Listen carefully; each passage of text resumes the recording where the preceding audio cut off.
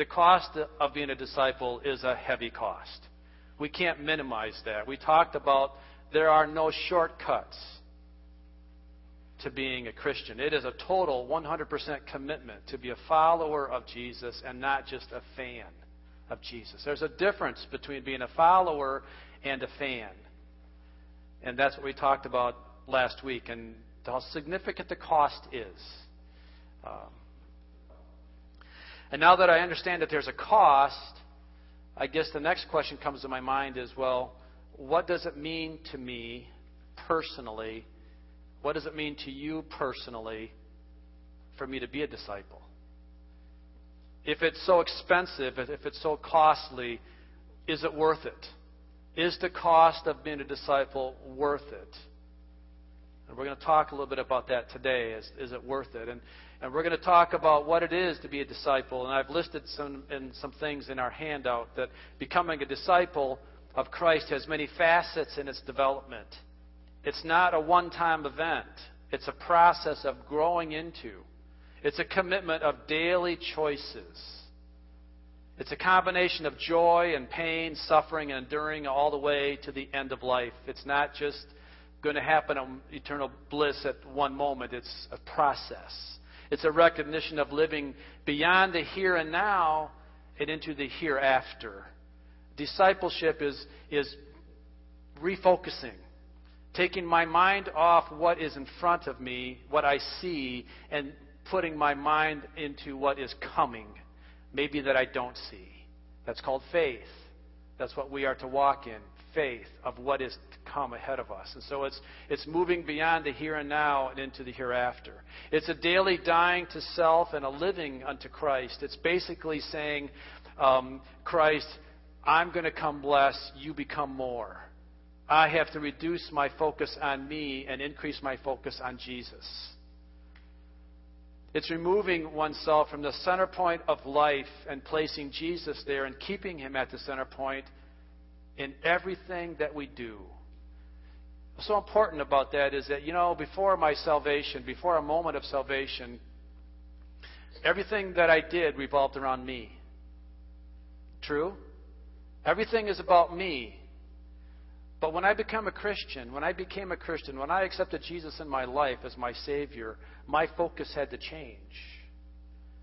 If I truly was a Christian, if I truly accepted Jesus in my heart, my life no longer was all about Mike. It had to be refocused on Jesus. Jesus then became the center point of my life, and no longer myself. As a disciple, we're to learn that, and everything that we do then revolves around Christ at the center of our life. So those are some of the facets in the development of being a disciple. But I want to talk about three main points today in our purpose of discipleship. And they're listed right there. Number one, to be like Christ. Number two, to grow and learn about the Father. And then number three, to bear fruit for the kingdom. To bear fruit for the kingdom. The definition of discipleship that we talked about last week, and it's good for this week as well because definitions don't change week to week. So if it was the definition last week, it's the definition this week. The definition of discipleship is this. It's the intentional pursuit of Jesus that produces increasing likeness to Him by believing what He said and living like He lived. So it's putting Jesus in our life, and we're believing what He said, but then it's more than just believing, isn't it? Then we have to put faith, we have to put action to our faith, and we have to then put action to it, and it is called living daily. It's living like Jesus lived daily. That's what it is to be a disciple. So to be like Christ, what does that mean? Well, becoming a Christ follower is learning how to see life differently than what we see in our natural eyes. It's praying and asking the Holy Spirit to come in and give us a new way to look at life, a new way to look at things. When we can see things, this is really important that we grasp this concept. When we see what God sees, then we can do what God says.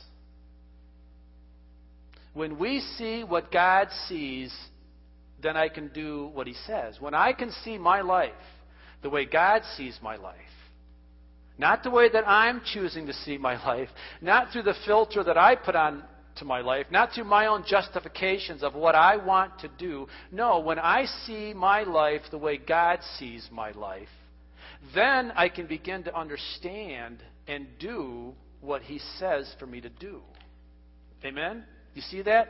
If I'm doing it, if I'm justifying my actions all the time, if I'm presupposing that I'm right, I can do it my way, I can live for Jesus my way, if that's my perspective of life, and then when someone comes and shows me a Bible scripture, or I read the Bible for myself and I see something that the Word says that's contrary to what I've already justified in my Christianity, I'm not seeing me the way God sees me. I'm seeing me the way I see me. Therefore, I have justification in my mind not to believe the Scripture. I have justification then to say, no, I'm not going to do it that way. I'm going to do it my way because I don't see it that way. But when the Holy Spirit comes in, and when the Holy Spirit challenges me, and when the Holy Spirit convicts me, and when I receive that conviction from the Holy Spirit and don't receive it as an angry preacher yelling at me or a holier-than-thou friend coming to me and telling me of the error of my way, when I receive it the way God has intended for me to receive it, and my eyes are opened up by the power of the Holy Spirit that sees the sin and sees the inconsistencies of my life, when I see it the way God sees it, then I can see what God says about it, and I have motivation to change. Isn't that interesting? But that's why we have to be so careful that we have to understand the way Christ saw things and the way He moves in things and how important it is for that. So we need to understand that. And to be a disciple it's not a hard a concept to grasp, to be a disciple or follower. But there are some things that we really have to do with it. And like we talked about last week, the problem in our society is that there are many, many, many, many people that call themselves Christians, that call themselves disciples. And in fact, really all they are is a fan of Christ. All they really are is someone that will give Him a nod. Yeah, I know Jesus. Yeah, me and Him, we're tight. Oh, yeah? Well, do you do what He says? Well, no, I don't do what He says. We're just good friends. That's not a follower of Jesus. That's a fan. And our society is made up of a lot of fans of Jesus, but yet they call themselves Christians. I mean, we're Americans. We're a Christian country. Therefore, I'm a Christian. But that's not what the Bible says. If we're going to be a follower of Jesus, then we need to do what it says in Ephesians chapter 5, verses 1 and 2. It says, be imitators of God, therefore, as dearly loved children, and live a life of love, just as Christ loved us and gave Himself up for us as a fragrant offering and a sacrifice to God. A follower is an imitator. A fan is something blowing in the wind. I mean, it's so interesting how you can get that image of a fan, just a bunch of hot air blowing around. But an imitator, a follower of Christ, a disciple of Christ, is an imitator of God. And as dearly loved children of God, then we are a child of God, aren't we? Not everybody's a child of God. Understand that.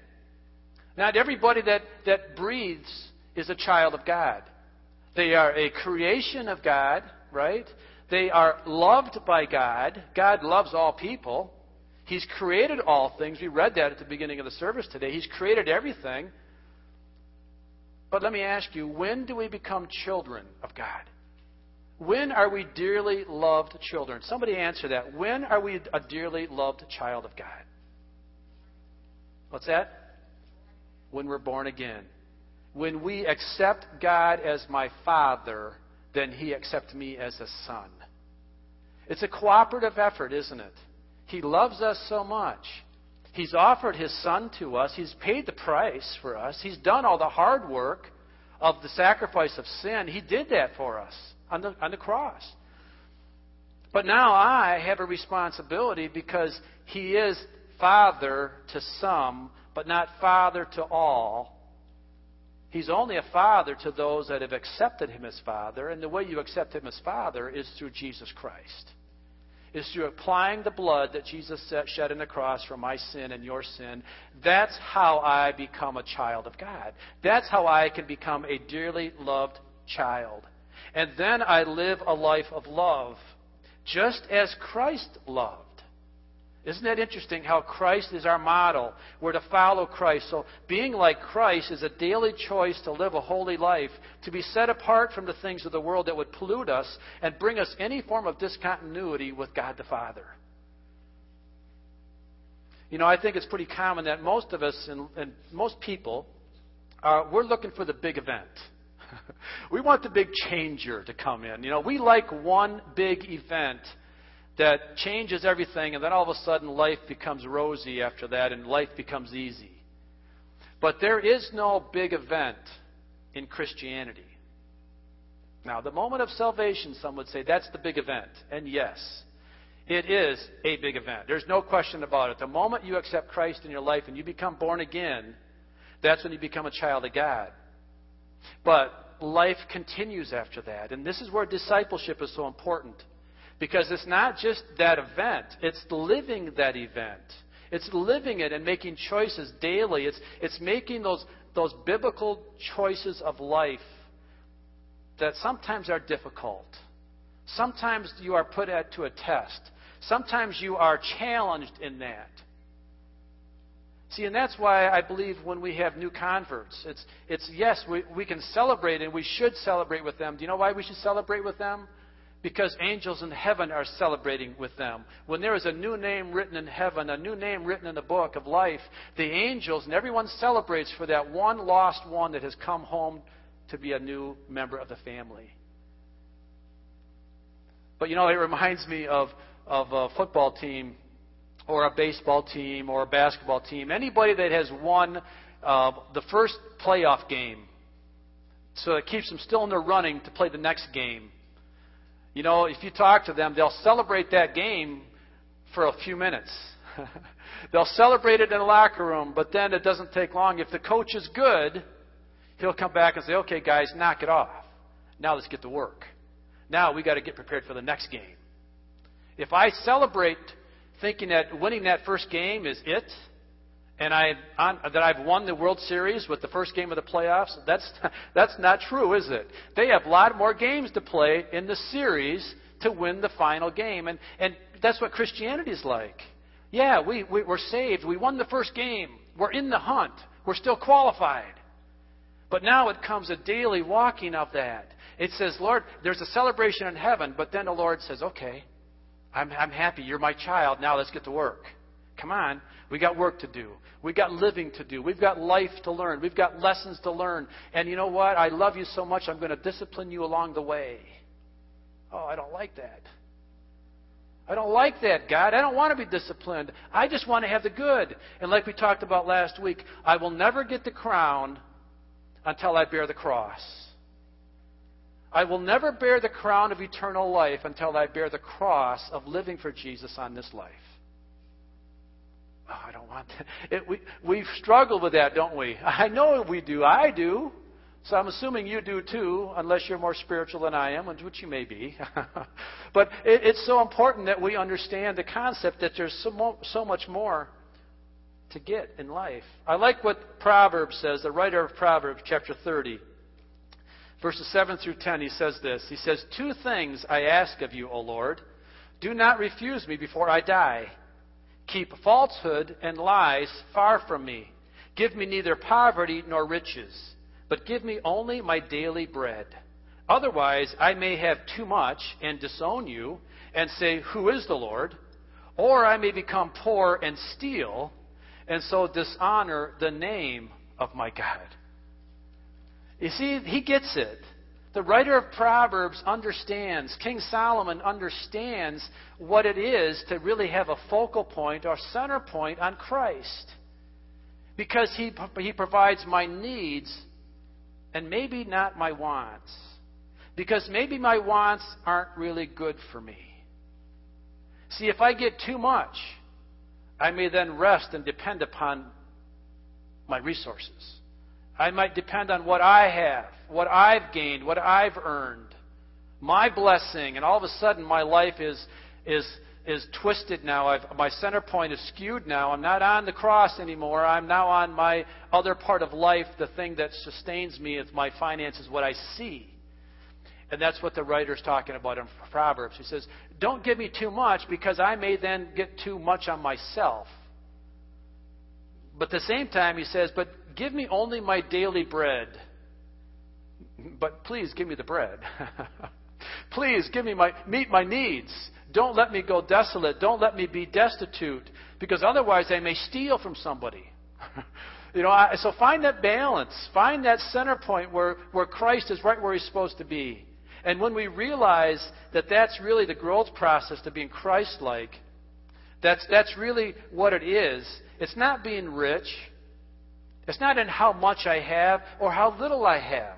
Believe me, the poorer you are does not make you more spiritual. You don't have to be poor to be spiritual. The difference is what we're tested in, what we're measured in, is what am I doing with what I have? If I'm Howard Hughes, or if I'm the richest man in the world, that doesn't make me spiritual, and it doesn't make me unspiritual. Now, the Bible says that a rich man to get into heaven is a hard thing, but it's not impossible. But at the same time, giving everything away doesn't make me spiritual either. Here's the point. What do you have, and what are you doing with what you have? It's how much I have, and what am I doing with it? Am I using it for the glory of God? Am I really doing that? Christ was a perfect example for us. Now, there's going to come difficulties. There are going to come things that are going to come from the outside. You're going to have people that are going to bring false accusations against you. Being a disciple like Christ, remember now, we're still talking about being Christ-like.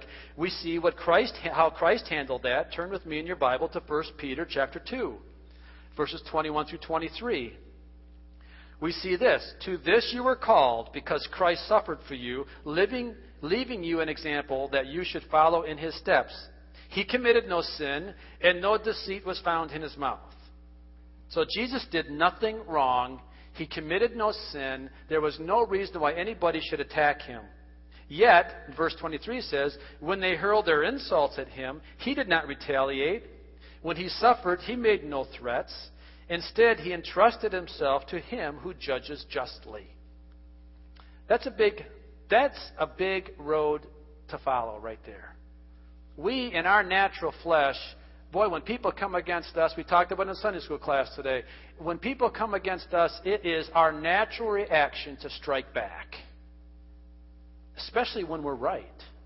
Especially when we haven't done anything wrong, at least in our opinion, we haven't done anything wrong. It is so easy and it's so gratifying. I'll be honest with you. It's gratifying sometimes to strike back, isn't it? But that's not what Jesus did. If any man had rights to strike back, it was Christ. If anybody had the right to strike back at those that were calling Him a liar, calling Him a heretic, calling Him whatever they accused Him of, all the false accusations, if anybody was qualified to strike back, it was Christ.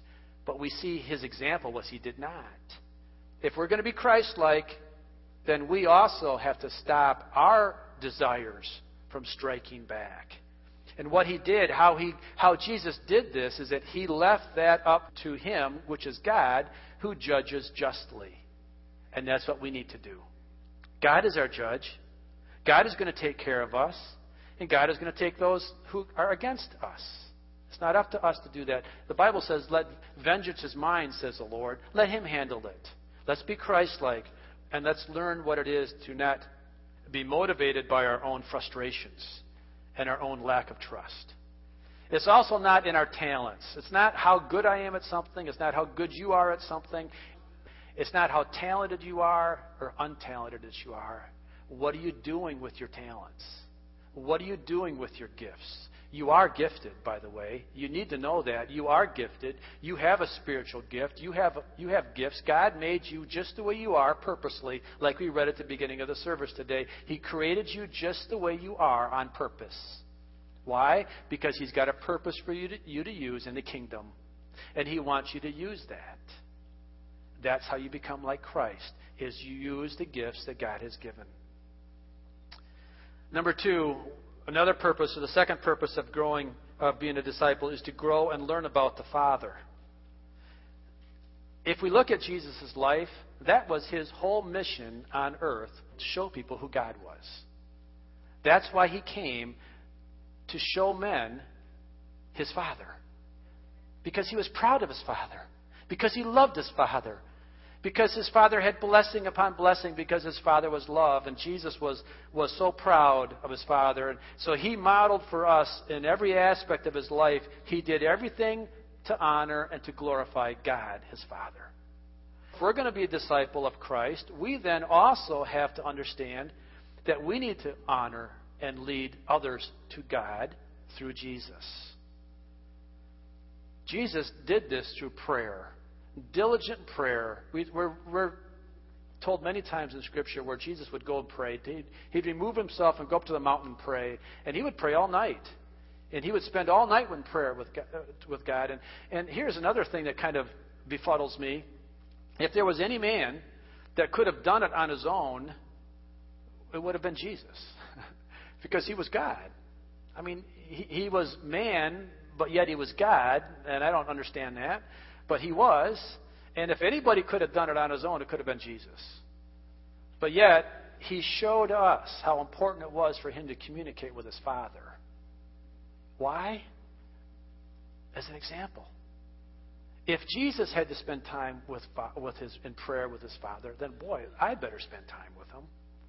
I better have my prayer time. I better make sure that I have my daily devotion. I better make sure that I get myself with God on a daily basis, not just on Sunday morning where we come and we pray for 10 minutes and we go home. That's not it. That's not discipleship. That's a fan club. That's being a fan. If you're going to be a disciple, you got to do as Jesus did. Jesus followed his Father. He followed him because he knew what his Father said. He knew what his Father said because he prayed. We have God's Word, something that they didn't have, which was God's Word made flesh. It's Jesus. We have that. We have his Word. We can read that. God speaks to us through his Word. And we're also learn about God the Father. In Colossians chapter 1, verse 9 and 10, we're told about that. We're told about how we're to be increasing in the knowledge of God.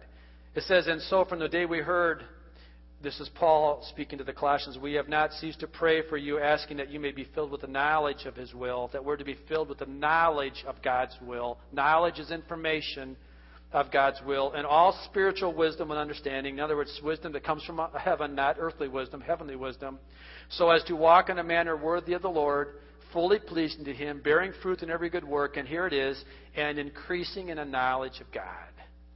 Increasing in the knowledge of God. We can't get God in one moment. We can't get God in the moment of salvation. That's why salvation is just one of many experiences. It is the experience that qualifies us to move to the next one, but we must find out, we must spend time learning about God the Father. And you know, our society has a bad impression of God. Our society has a bad impression. They have the wrong impression of who God is. They look at God as being angry. They look at God as being a dictator. He's a controlling, non-loving. He's ready to punish anybody that would do wrong. He's boring. He wants to take all the fun out of life. That's the image that society has of God the Father. And where do they get that image from? They get that image from who? The liar of all liars, Satan. And here's the thing. Of anybody that would know how great God is, it's Satan. I mean, he came out of heaven. He was the first created. He was the most beautifully created. He was the shining star of heaven. But when he got distorted viewpoints of God, see, then he took them, brought them down to us, and now he shares those distorted viewpoints with us. And now he's God's enemy because of pride that's set in Satan's heart. And now he then brings that to us, and he brings that into the world. And so the world has a distorted image of who God the Father is. He's not a good father. He's a bad father. And you know, it's no coincidence that the family is under attack. It's no coincidence in our society that mothers and fathers are divorcing at such a high rate. It's no coincidence that the media makes fun of men. It's no coincidence that fathers are looked at as bumbling idiots. Look at the commercials on TV. Look at the sitcoms. Look at the way the TV and the movie industry is making out dads and fathers. They're not meant to be respected. They're meant to be laughed at. They're meant to be scorned. They're meant to rebel against. And isn't it really sad that when we have a situation that happens where something happens with a child, she's raped or molested or kidnapped or whatever, the first people they look at today are the parents. There's no coincidence in that. That's the devil working his scheme to make us look at fathers as bumbling idiots, because that's what he wants to make us look at God the Father as, a bumbling idiot God. That's his strategy. He wants to get us off of God the benevolent Father into God the bumbling Father. But that's not who God the Father is. That's why you need to know who He is. That's why you need to read the Word. That's why you need to know that the Word says that God is love. 1 John chapter 4, verse 16. And so we know and rely on the love God has for us. God is love. Whoever lives in love lives in God and God in him. God is patient. 2 Peter chapter 3, verse 9. The Lord is not slow in keeping His promise, as some understand slowness. He is patient with you, not wanting anyone to perish, but everyone to come to repentance. He's not an angry God. He's a patient God, and He wants all men to be saved. That's His will. He wants everyone to be saved. He's not waiting for you to screw up so He can hit you. He's patient with you. He's patient. He's wanting all men to come to Him. He doesn't want anyone to perish. He's long-suffering. Psalms chapter 86, verse 15. But you, O Lord, are a compassionate and gracious God, slow to anger, abounding in love and faithfulness. Long-suffering. He has our best interest at heart. John chapter 10, verse 10. The thief comes only to steal and kill and destroy. I have come that they may have life and have it to the full. See, the thief comes to destroy. The thief comes to take our joy. Right, Jackie? We talked about that in pre-service this morning with the worship team. How the enemy comes. He can't take our Christianity away. There's nothing that can remove me from the hand of God. No evil power, no enemy, no demon, nothing. Nobody, nothing can take my salvation unless I walk away from it. But that's another point. It's another sermon. Nothing can take, the devil cannot steal my salvation, but he can steal my joy. He can steal my happiness, which is, let me back it up. Joy and happiness are not the same. Let me stick with joy. Let me not confuse it. He can steal my joy. The strength of the Lord is the joy of the Lord is the strength of the Lord is say it, Jackie. The joy of the Lord is my strength. Thank you. The joy of the Lord is my strength. But the enemy can slide in and he can take it away from us. God has our best interest at heart. He comes, I have come that they may have life, that I may have life, and I may have it to the full. Wow, I want God's fullness in life, don't you? I want to be able to live a life of no regret. I want to live a life of joy and peace and comfort and fullness. That's what God is. And then finally, and what's really cool about this is that God is preparing for us a place to be with Him forever. John chapter 14, verses 1 through 4, it says, Do not let your hearts be troubled. Trust in God. Trust also in me. In my Father's house are many rooms. If it were so, I would have told you. I am going there to prepare a place for you. And if I go and prepare a place for you, I will come back and take you to be with me, that you also may be where I am. You know the place where I am going, and that is where God is preparing through Jesus. They're preparing a home for us. They're preparing heaven for us. So God, let me tell you right now, and we've already said it, God is not what the society has claimed God to be. That's why you need to get in and read the Word of God and understand who God is. That's part of being a disciple, understanding who the Father is, so we can then lead others to Him. If I can be excited about God, I can share my excitement with other people. If I'm not excited about God, then how can I share excitement? That's why we need to know Him. So we need to get and understand Him. And then number 3, to bear fruit for the kingdom of God. To bear fruit for the kingdom of God. Now this is where it's really important that we have to understand that our purpose on this planet is more about just me. Your purpose for being here is more than just you. You're important. Yes, you are important. But if that's all you think about is what I'm going to get out of this life, we're missing the mark again. Then Christ isn't the center point of our life anymore. We're here for other people. We're here not for ourselves. We're here not for our own purposes. We're here for everyone sitting in this room next to you. You're here for your neighbor. You're here for your employer or your employees. You're here for people. We're here. Part of discipleship is understanding that our purpose is to be a fruit bearer for Christ. Once we understand that, then we can begin to understand what our true purpose is. Living outside of our own selfish desires helps us take our eyes off of our own problems. And thus, then, we can begin to have a sense of fulfillment for what we're really here for. Let's go back to Colossians that we read in Colossians chapter 1 and verse 10. So as to walk in a manner worthy of the Lord, fully pleasing to Him, bearing fruit in every good work and increasing in the knowledge of God. Bearing fruit in every good work is key. Hear me, this is very important. Hear me on this one. Bearing fruit is not a salvation based on works. Rather, it's a salvation that expresses itself in works. My salvation is not based upon what I do, but my salvation is expressed by what I do. You see that? You see how when I'm saved, when I truly have that excitement for Christ, then my work wants to be fruit bearers for Christ. The more that I can appreciate the freedom that I have in Christ, the more I want to share that freedom with other people. The more that I understand that I have a destination in heaven, the more I want to show other people the destination in heaven. The fruit bearing is really the most important part of why we're here. It's the most important part of discipleship. Once I understand who Jesus is and I'm an imitator of Christ, and then once I understand who my Father is and I have knowledge of my Father, and then all of that comes together now that I can share that with my brothers and sisters. Matthew chapter 28, verse 19 and 20 is the Great Commission that we've been told. It says, "Therefore go and make disciples of all nations, baptizing them in the name of the Father and of the Son and of the Holy Spirit, and teaching them to obey everything I have commanded you. And surely I am with you always to the very end of the age." Christ sent His disciples. Christ is sending us to go into the world and make disciples of all nations. That's it. That's the reason that you and I are here this morning, is to bear fruit for the kingdom of God.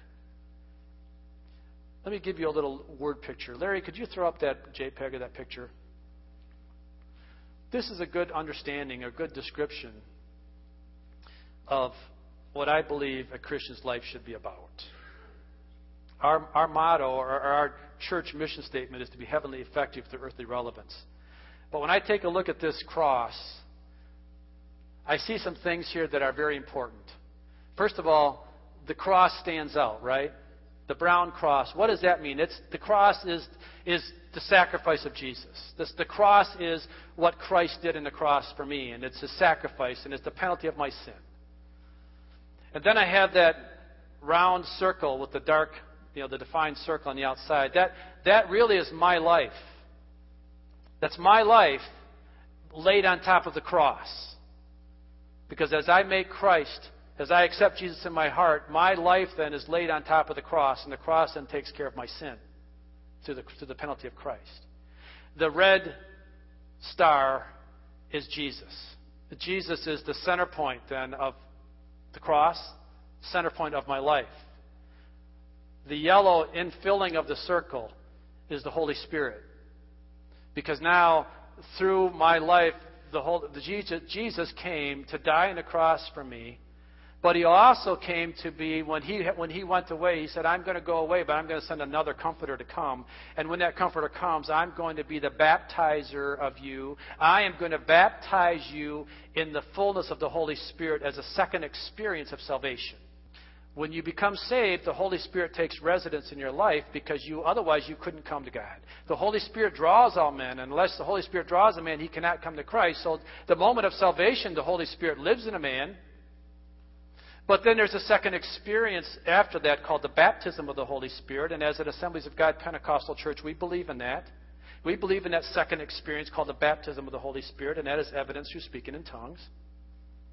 But having that circle filled in, shaded yellow, is indicating that the Holy Spirit then fills our life. We are then full of the Holy Spirit. If you look at the arms of the cross, you see the vertical arm. It's not square anymore, is it? It's pointed. And the reason that it's pointed is this. Because as I have all of that centered on the cross, as I have my life centered on the cross, with Jesus at the center of my life, with my life full of the Holy Spirit now, what that does is that creates a path to God. And that's a directional arrow that takes me up to God, my Father. And as long as I have my life in order and I have no complications or compromises or anything in that would distract that, I have a pure and I have a perfect relationship with God the Father through Jesus, through the Holy Spirit. And especially with the baptism of the Holy Spirit, when I speak in my heavenly prayer language, I have a direct connection to the Father. My heavenly prayer language gives me that direct connection. So now, as long as I keep that straight and I have that directional arrow going straight upward, now look at the horizontal members. They're also arrowed and pointed, because now this is where we're fruit bearers. Because now, as I have my relationship centered and I'm perfectly set on this thing and I've got my relationship with God right, now I have my relationship with people right. And now if you look on your notes, you see I put 3 of those together. And I have 3 of those together because I'm the one in the middle, and I have a brother on the right, a brother on my left, and because I have that relationship vertical, I have my relationship horizontal, now I bear fruit. And now I can go into the world and I can be a fruit bearer for Christ because I'm a disciple now. Because now I've picked up my cross. That's my cross. And I'm going to bear my cross. Now, bearing a cross is not always painful. Bearing a cross is not always what we're talking about we have to, die on the cross. That's not it. It's just being who I am. It's being faithful. It's being daily choices, daily committed to serving Jesus. That's bearing my cross.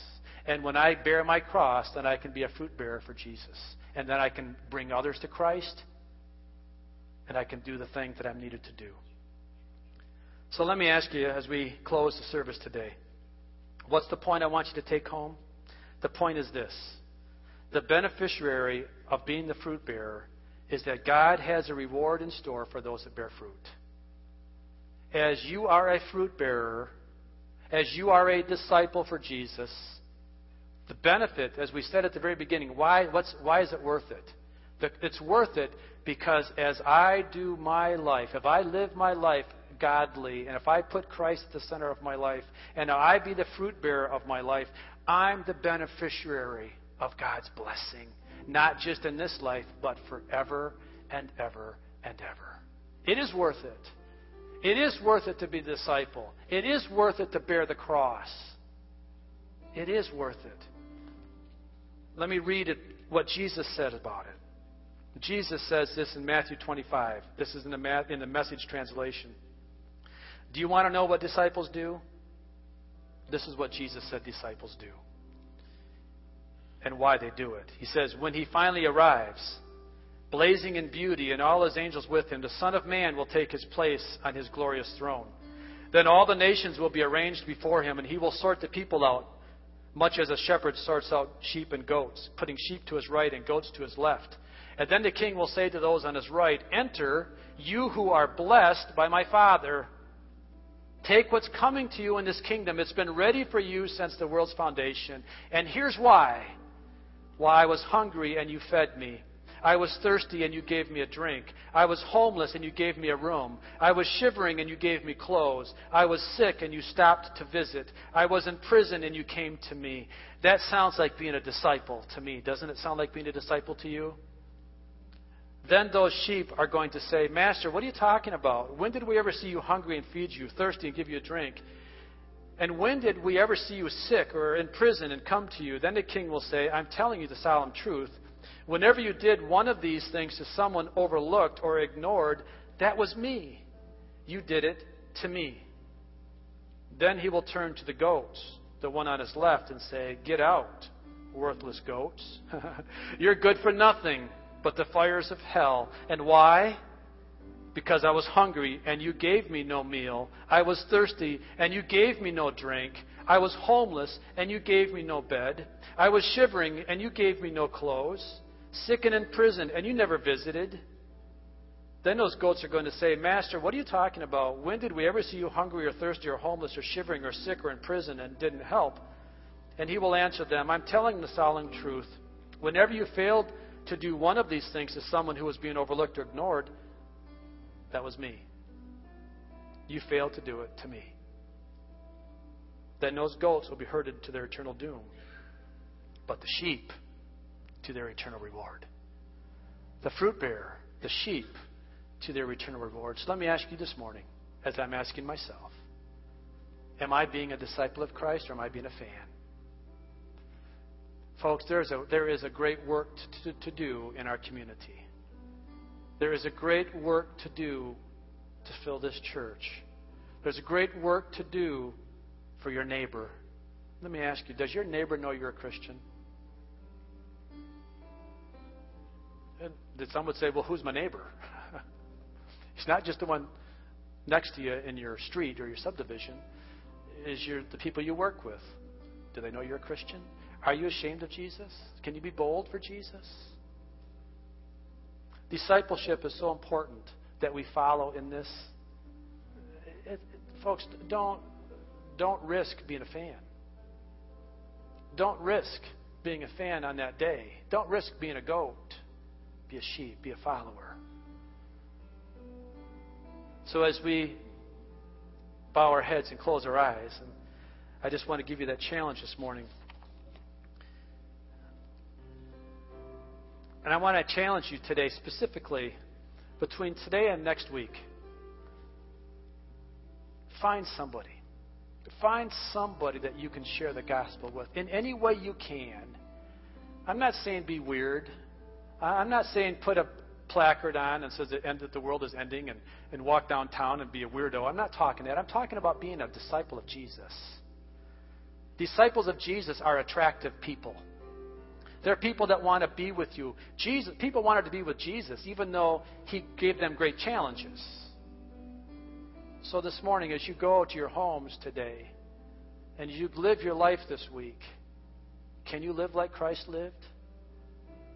Can I live like Christ lived? Father, I come to you in Jesus' name. And Lord, I thank you for your challenges. I thank you for your direction in our lives. I thank you, Lord, that you loved us so much that you were willing to send your Son to die for us, and that, Jesus, you were willing to take up that penalty and die on that cross, pay my sin, pay that penalty of my sin. So, Lord, now as I take up my cross and as I do the things that I must do, I pray, Lord, that I would be effective. I would be a fruit bearer for you. I would be a true disciple for you. I would be a follower of you. Give me opportunities this week, Lord, as I pray for everyone in this building right now, that you would give us opportunities. Put us in front of people. Lord, I pray that you would prepare the heart of people, that you would prepare the soil of people's hearts right now as we speak, that as we run into them, it's a purposeful meeting, Lord, that you've orchestrated it. You've prepared the heart. Give us the words to say. Give us the courage to say them. Give us the courage to live them. I pray this in Jesus' name.